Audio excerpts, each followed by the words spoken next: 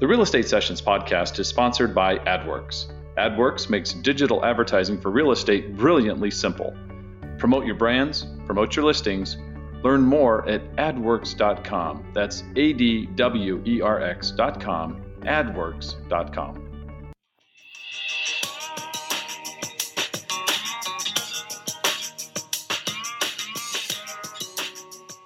Welcome to the Real Estate Sessions, and join industry leaders as they share their stories and offer tips and advice to real estate professionals. Now your host, Bill Risser of Chicago Title, Arizona.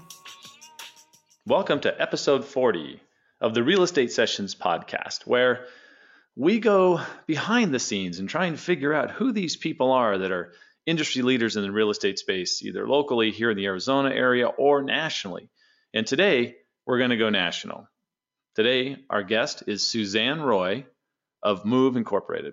I've known Suzanne for a few years now. We met as ambassadors for an Inman Real Estate Connect event in San Francisco. In fact, many of the national guests on the Real Estate Sessions are connections from those Inman events. And Suzanne and I will chat about the power of that networking in today's episode. Suzanne is also part of the Canadian Connection in digital marketing, but now makes her home in the Bay Area, where she's the director of social media and industry outreach at Move Incorporated. Suzanne Roy, welcome to the Real Estate Sessions podcast. Thank you so much, Bill. I'm thrilled to be here with you. Well, I'm very excited to talk to you, and I think I put it in my Facebook post yesterday, slightly nervous, because you have, I don't know how to say this politely. Can I use the word snark? Is that okay? Sure you can. Right. Yeah, I'll go with that. Right, I'll go with that. I think that's a compliment. I think that's sassy and smart. I like that. So I want to, the way the Real Estate Sessions works is I want to find out a lot about you as a person. We're going to get to the stuff, all the work stuff in a little while, but I want to start with your story. And I know, I think I know that you were born and raised in Canada, Ontario, Canada. Is that correct? So partially correct, yes. Okay. All right. So if you listen very, very carefully to the way in which I speak, once in a blue moon, you will hear something that sounds a little bit English.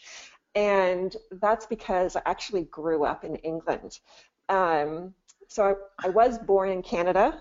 I lived there for 6 years. I won't say what those 6 years were. But I then moved to England because my father is English, and he wanted to go back to his hometown. And so I moved to England in a town called Devon. Okay. And which is about a 5-hour drive from London. It's the far west side of the country. And I went to school there from the age of 6. And in England, it's completely different than America. So this is very bizarre, so bear with me. When you're 11 years old, you take an exam. And that exam, now this is how it was back in the 70s, you take an exam, and that determines what high school you will go to. Wow. So if you are sick, or if you're having a bad day, and you fail that exam, you will go to a high school that is very low on the pendulum, and the teachers are very low in skill set. But if you're rocking it that day when you take that test at 11 years old, you will go to grammar school. My 2 brothers went to grammar school. I did not. And I actually ended up graduating at the age of 15, which sounds very impressive, but in fact it's because that 11-year-old exam determines how many years of high school you also get. Wow. So, all right. Yes. So are there some kids that tank the test just thinking I want to get out of here? So the expectation is that the majority of them are placed in a high school that meets their educational ability. Wow. or knowledge ability, but of course there's some kids that go there and they ace everything. I can't say that I aced everything. I absolutely hated school. I couldn't wait to get out of school. I actually remember I got 1 C, 2 Ds, 4 E's, and an F, and F was a pass at my school. And I remember that because my dad reamed me for like 2 weeks after I graduated. But anyway, so My brothers were still in high school when I'd already finished, and they're 1 and 2 years older than me. So it was very weird. Anyway, so I grew up in England, and I went back to England at the age of 17. I left home and was the first one to leave home and lived in Ontario again. Oh, so you came back to Ontario at 17? I did. Okay.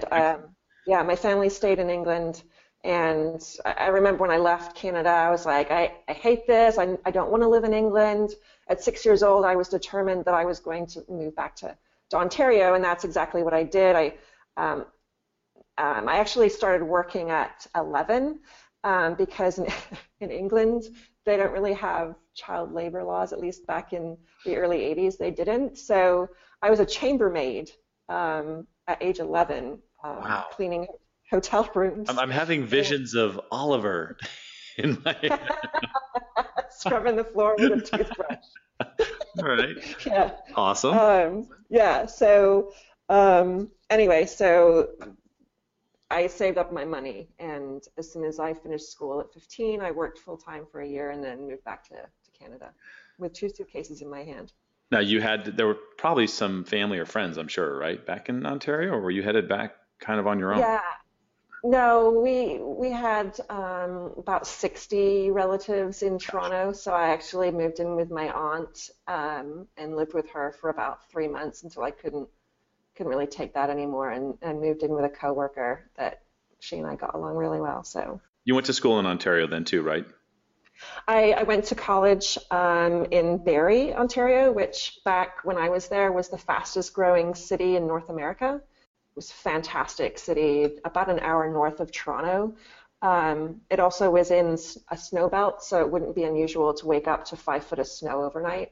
Lovely, lovely city. And it was also like an hour south of Muskoka, where I owned a cottage, and our neighbors were Goldie Hawn and Kurt Russell. Wow. Yeah, super fun. That had to be cool. Yeah, that's very. So I like asking this question whenever somebody's either from up north or someplace different. It was fun asking Peter Brewer, about Australia. But give me, what are some of the common misconceptions that us people down here in the States have about Canada? The one big misconception, I think, surrounds healthcare. So, everybody's like, oh, I can't believe healthcare, it's free, blah, blah, blah. Well, sure, it's free, but then, you've got really high taxes, right? You have the GST and the PST, which is the government sales tax, and the provincial sales tax, which when I was living there, it was 15%. Wow. So every single thing you bought, you tack on another 15%, which kind of adds up after a while. So yeah, healthcare was free, but you got to take into consideration the taxes. And then also with the free healthcare, the wait times to see a specialist is ridiculous. My father, he's also a cancer survivor, but when he found out that he had cancer, he had to have chemo. He had to wait months and months and months to get treatment. There's a cost one way or the other. Yeah, nothing's ever really free. Yeah, I get it. Yeah. Yep. So what did you study at college? Were you've been a marketer for a long time. Was that what you were going to school for? Nope, not even close. So common answer. Go ahead. Yeah. So ever since I was really little, I've been drawn to true crime. Right. Just something inside of me was just drawn to learning about, the mindset of a criminal, to understand their psychology and their heads. And so I actually went to school and took law and security.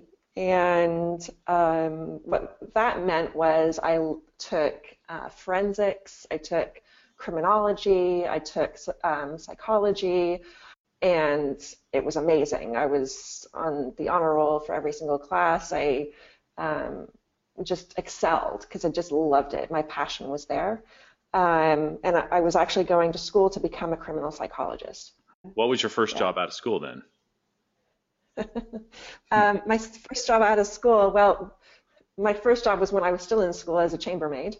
Um, and then actually, in England, there's only going to be a small subset of people that actually can relate to this, but there was a show in England with John Cleese called Faulty Towers. Ah, Basil. Yes, Sure, exactly. sure. Yeah. All right. Super fun show. And I actually was a silver service waitress, which basically means you walk around with a silver platter on your arm that stretches from your fingers to your shoulder, and you hand out or place food from the silver service platter onto people's plates, right? So it's a five-star restaurant, very exclusive. And that was Faulty Towers. The exterior of that hotel was where I worked. Oh, so that's the opening shot, the big white and Yeah, yeah. Oh, so you worked there. Wow, I that's did. cool. That's very cool. Was that actually a hotel or was it something? So it was a restaurant or a clubhouse or something? It was actually a hotel, and it looked out on the water. Wow. The dining room was huge, and it looked over the English Channel. Yeah. Wow, that's great. Um, What a place to be. Yeah, that's cool. Yeah. So anyway, so my first job, my true job, was a secretary. I met my husband in 1998, and he was from Kansas, and this is while I was in Barrie. And I met him through a online messaging service. It wasn't ICQ. Remember ICQ? Yeah, yeah. Uh-huh. I do. It was even before that. Like Okay. it was some like Netscape like forum or something. Yeah. This is during the time, like if you think about 1998, right? Online dating was like such a taboo thing compared to now where it's like 1 in 3 people meet online. Right. So back then it was like, I'm sorry, you did what? Like, so I was, very much a first on board to these type of internet things, at the very beginning, right? Okay. So I met him through this forum. His parents lived in Florida. My parents lived in England, and we're getting married. And nobody can come during this time when we're getting married. So we ended up actually videoing our marriage ceremony through the internet. Back in 1998, that was a big deal. Can't even imagine the buffering going on there. Right? Yeah. It's like, the telephone lines are going. Wow. So we were actually in the newspapers all over the world as like the first internet marriage, with 3 countries being involved online to this wedding. So it was very surreal. Anyway, so we ended up moving down to Florida in 2001, and it was actually 2 weeks before 9/11. The first week that I got there, we had Tropical Storm Gabrielle, and we had just got there, and all of our boxes were still, not unpacked yet. And so our apartment flooded, so everything was like ruined. And then the following week, it was 9/11, and I'm like, okay, I'm out of here. But I ended up staying, and I got a job with, believe it or not, a payphone company. This is 2001, not 1971. Okay, good. Go ahead. Yeah. So I was the president's admin of this payphone company, and believe it or not, they are still in business. Because if you think about it, where do you find payphones? And you'll always find payphones. I don't know. Jails. Oh, man. You're right. Okay. And they own every single phone In every And they make, prison across the country. Wow. and they make a lot of money. Wow. That's great. And those aren't going away. No, they're not. So No. yeah, so that was my first job, was working for a payphone company in 2001 Well, in Sarasota, Florida. how do we transition from there to the world of real estate marketing? So it's a funny story. The president, his wife and I got along really, really well. She would pop into the office all the time. Um, the president of the company actually drove his boat into work every day because we were right on the Gulf of Mexico, and so often some of us from the office would jump on his boat and drive to his home and have lunch. And his wife was at home, and she would make us lunch, and we would hang out together. Come to find out, she was getting her real estate license. And one day she comes storming into my office, and she pulls off her high heels and throws them at my wall and says, "I don't know anything about marketing. I have no clue about the internet or websites or anything. You have to help me." Wow. And I'm like, well, first of all, I know nothing about websites. I know nothing about marketing. I know nothing about real estate, but okay, I'm up for a challenge.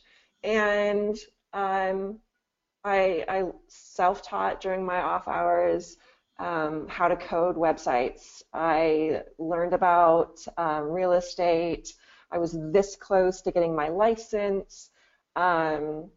And I just kind of dove into it, and I found that I absolutely loved the whole real estate industry. And I started to help her. And I actually started to transition from working for my boss full-time to working for him part-time and her part-time. Then the word got out within the local market that I was doing this thing called virtual assistants. There was a name for what I was doing, and a real estate virtual assistant. There was actually a website, Riva, I think, .org. Okay. Anyway, there was a list of all these real estate virtual assistants that you could hire, and I was one of the first ones on there too. Anyway, are you familiar with Michael Saunders? I'm not. So you have to tell me who he is. All right. So first of all, Michael Saunders is a woman. Thank you. Thank you for clarifying that first. She was one of the realtors on the list of Swanepoel 200. She's one of the top brokers in Florida, has been for years and years and years. And she was actually one of my first clients. And word got out within her brokerage, and I started working for 8 or 9 different agents. And that's how it happened. I started creating WordPress sites. I started working on putting together action plans in Top Producer, just a whole gamut of marketing things. And I never once paid a single penny to market myself. Like, even the Riva website was free. I never ever actively marketed myself. It was a complete word of mouth. Yeah, you were a true by referral only person. Exactly, Right. exactly. So that's how it happened. It was very by chance, but I'm so glad that it that it Yeah. happened. Think about it in 2002, 2003, this kind of time frame. People knew they had to be online, but had no idea what it was. So fortunately, you weren't trying to go out and sell people on the importance of it. You just had to be successful with some people, and they were bringing people to you. So that had to be great. You didn't have to deal with that, trying to get Right. some crusty old realtor to figure out, that they had to be online. Yeah, yeah. I mean, basically, it was like people that got it, still to this day, they just get it, right? You don't have, Right. if you have to sell something to them, then you're really wasting your time, because they're really just not going to get it. And I think that that's true today. And so back then, it was like people just came to me and were like, "Yeah, I need you to do this, this, this, and this." So I didn't even have to sell it to them. That's great. it was wonderful. Let's move up the timeline a little bit. We'll say social explodes in '06, '07. It's just crazy what's happening, especially in the real estate world. And you were right there at the beginning. And once again, a lot of people were like, this is a fad and this is never going to last. What do we care about this? Can you chat a little bit about those early days of social and what it was like, trying to get that part through to some of those people? Sure. So it comes back around again to, if you don't understand it and you don't get it, then you kind of have to move along. Funny thing with me, I was once a naysayer. I didn't get the whole cell phone thing. Like, I didn't get the whole, you need to have email on your cell phone so that you can answer email away from your desk. Wow. I thought that was really stupid. And so when I worked for this one broker, I don't want to be tied to my phone, right? And people can appreciate that today, but sure, yeah. It's life as it is right now. So back in like 2003, I was working for this one broker, and she invested in a BlackBerry for me. And she offered me to have the internet attached to it so that I could get my email. And she's like, it's your choice. You're going to have to pay for that portion. It's $50. Do you want it? And I'm like, hell no. Like, why do I need that? I just want a phone. I'll take the phone. Thank you very much. So, so even I was like kind of pushing off a bit from the progression that was naturally going to be happening. But to answer your question, I just worked with people that thought the same way that I did. I attracted those people to me, I guess. And the only people that came to me and I worked with were people that understood what was happening, what was coming, and wanted to move forward and be at the front of the line and not trailing. You also were part of the Tech Savvy Agent team, right? Was that, Steve and Chris and that whole thing? Yeah, so that's a pretty funny story too. Yeah. So it was 2008, and at this time Facebook had been out for a good year or so to the general public, and I was on there kind of feeling out how I could use it to gain more business. And so I found the Top Producer Facebook page, and I was a certified trainer and Top Producer back then. And so I knew what I was talking about and could, give some really helpful tips. So one of the things that I strive to do is provide value. And so I would go onto Top Producer Facebook page and provide helpful tips on how to use Top Producer. So Chris Smith, one day, he was overseeing that page. He called me up and he left me a voicemail. I'll say I didn't have a BlackBerry by then, but it was on some other phone. All right. Called me up and left me a voicemail, and I saved that voicemail for a good 5 years, saying, hey, this is Chris Smith, and I see what you're doing on Top Producer Facebook page, and I want to talk to you. What was the tone of the call? The tone was, I want to pick your brain, because I think that there's something there that I can use to benefit the industry. Nice. That was the tone. Cool. Yeah. So anyway, a few days later, I decided to call him back and see what he wanted, and he explained to me that he had started or was about to launch Tech Savvy Agent with Steve Passanelli, who also worked for Move at that time. Mm-hmm. And they wanted me to do some writing on there. And anything that I wrote was value based, showed what I could provide in a very organic way, non-salesy. And what happened was I accepted to do this, and people started to email us saying, can you just do this for us, please? Like, you're giving us these great tips on how to do it. We just want you to do it for us. Mm-hmm. And because Chris and Steve worked for Move, they could not monetarily benefit from Tech Savvy Agent, but I didn't work for Move, and so I could. And so this was a side project of Chris and Steve's and mine. And so all of that work was sent to me, and it exploded my business. I ended up hiring 8 people, and we had a fine-tuned machine working.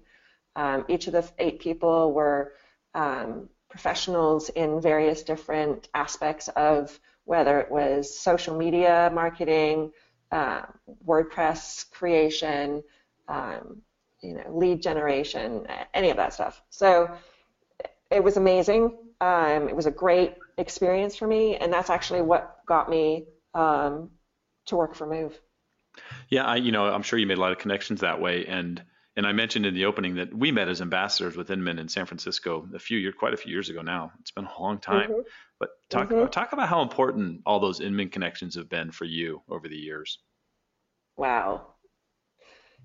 It's really not something that I can put words to. I've made such amazing connections, but not only connections, friends, amazing friends. And I started with Inman, I think it was probably 2010. I was a paid contributor to Inman. They saw what I was doing on Tech Savvy Agent. I actually wrote probably about 45% of the content that was on Tech Savvy Agent back in the late 2000s. Okay. And they wanted me to write for them. And so I did that for about 1.5 years. And during that time, they invited me to be an ambassador. And I think I was an ambassador maybe 4 or 5 times. And back then, it was pretty much the same people each time. Right. It was like 20. I think it started off at like 12 of us, maybe 16, and now I think it's like 30 or something. But it was the same like clique of. I'm going to say it. It was like a clique of people, and we just gravitated towards each other, and we just had so much in common, obviously, because we were all in the industry, and it was just an amazing time. It was a time I'll never forget. Those people mean the world to me. Nate Ellis was one of those people. Yeah. Just amazing. Just an amazing time. Well, I couldn't agree with you more. So let's move on. One more move, and this will be the last move for you because it's to Move Incorporated, right? So you joined Move Incorporated in October of 2013. And yep. I've got to be honest with you, a lot of people are confused about, there's the National Association of Realtors, which has realtors.org, and then there's realtor.com, which is owned by Move Incorporated. And I know, it's not the easiest thing to kind of lay out for us, but can you do your best to explain, what the relationship between Move and NAR is and how that works? Sure. So I gotta tell you, it's something that I've really had a hard time understanding myself. So I get it now. I've got it for a while, but it's definitely something that's not that easy to explain. But once you get it, it's good. So basically, we operate Realtor.com, which is owned by the National Association of Realtors. But our parent company is News Corp. As you know, we were acquired in November of 2014. Right. The benefit of our relationship with the NAR is that, and with News Corp, is the reach of News Corp, which is around 440 million unique visitors each month, to the companies under News Corp, which includes Wall Street Journal and Barron's, New York Post, etc. Right. So we have a huge advantage there with the NAR, including our Find a Realtor. The other part about our relationship with the NAR is we have direct relationships with the MLSs across the country and gives us the most powerful real-time listing advantage and inventory. There's a collaborative relationship between us and the NAR, which also allows us to provide an experience that meets the needs of both the industry and the consumer. So, which makes us highly valuable, right? So there's no other company out there that provides that value. Has that close a connection, yeah, with NAR. That makes perfect sense. Exactly. And I talk to realtors all the time about their Realtor.com profile. Why is that not complete? That's part of your benefit. What are you doing here? Let's get that finished. All right. So that makes sense. You had mentioned Swanepoel a little earlier. You just got named on one of the top 20 social influencers for 2016, right? I did. Yeah, I did. That was congratulations. Yes. Yeah, that was quite the honor to be included. So yeah, I feel like I've achieved something, you know? That's cool. Well, I feel like I've actually gotten somewhere that's making a difference, which is my goal. So good. Let me ask you a couple of good questions for the audience, and what are some of the great things you see realtors doing online today, things you really like, and then on the flip side of that, maybe a thing, maybe or two that you see the same mistakes happening over and over.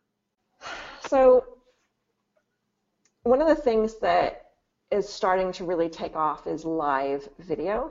Mm-hmm. You yourself do a great job on Snapchat, actually. I see you on there every day practically, and there's agents that are utilizing live video, especially on Facebook.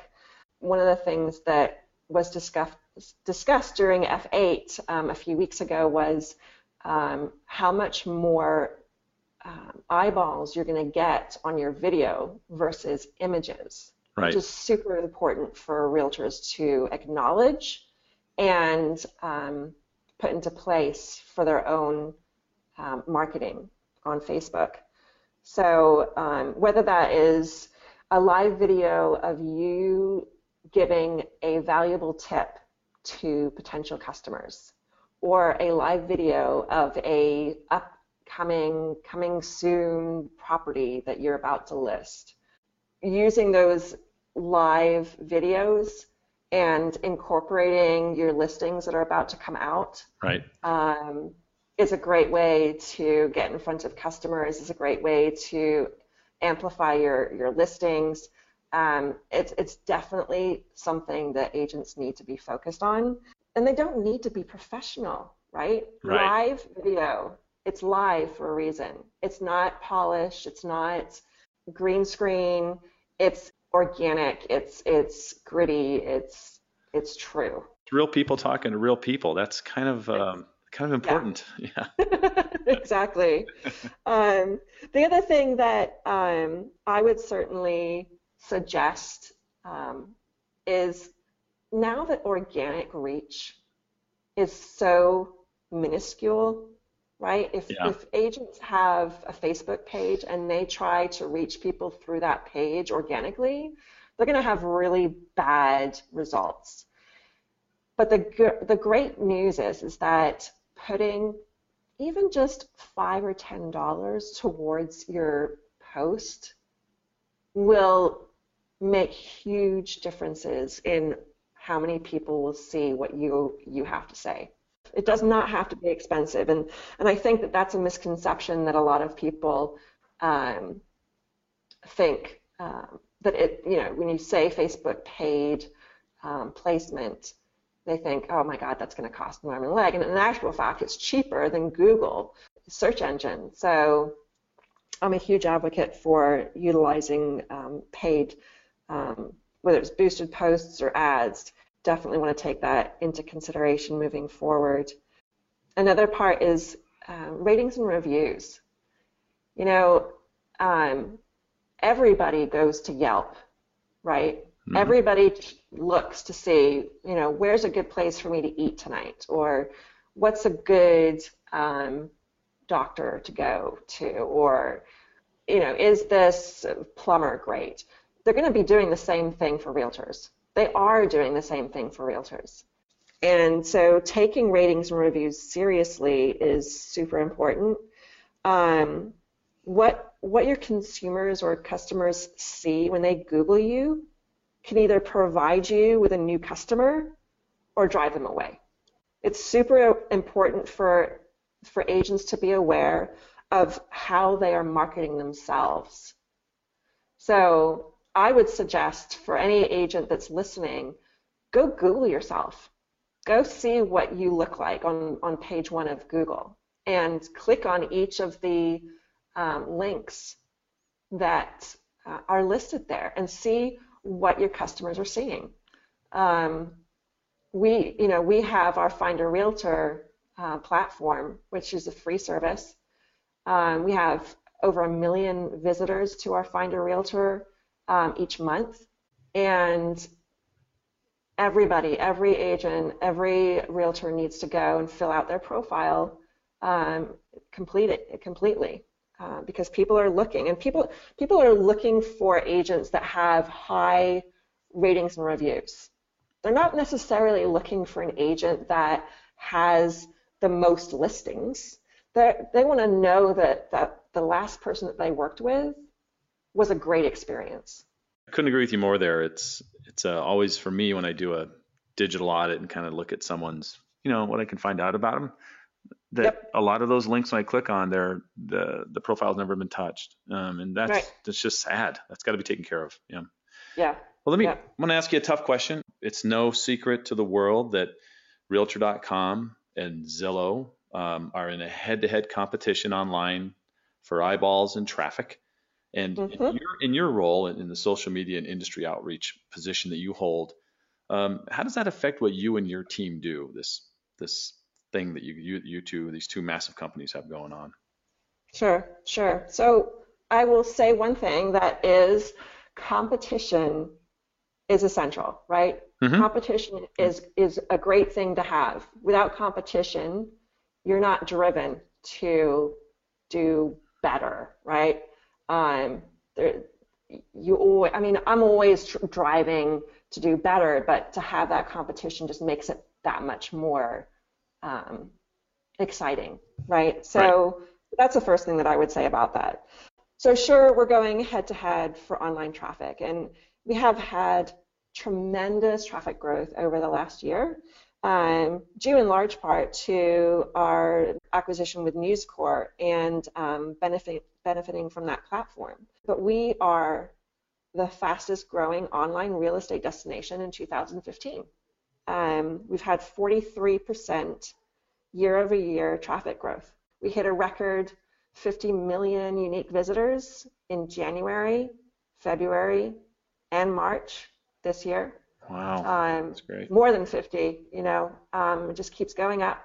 So we're extremely happy with our online traffic momentum. It's a really exciting time here at Realtor.com. I have to tell you that 10 years ago when I thought about Realtor.com, I was like, they're not that exciting.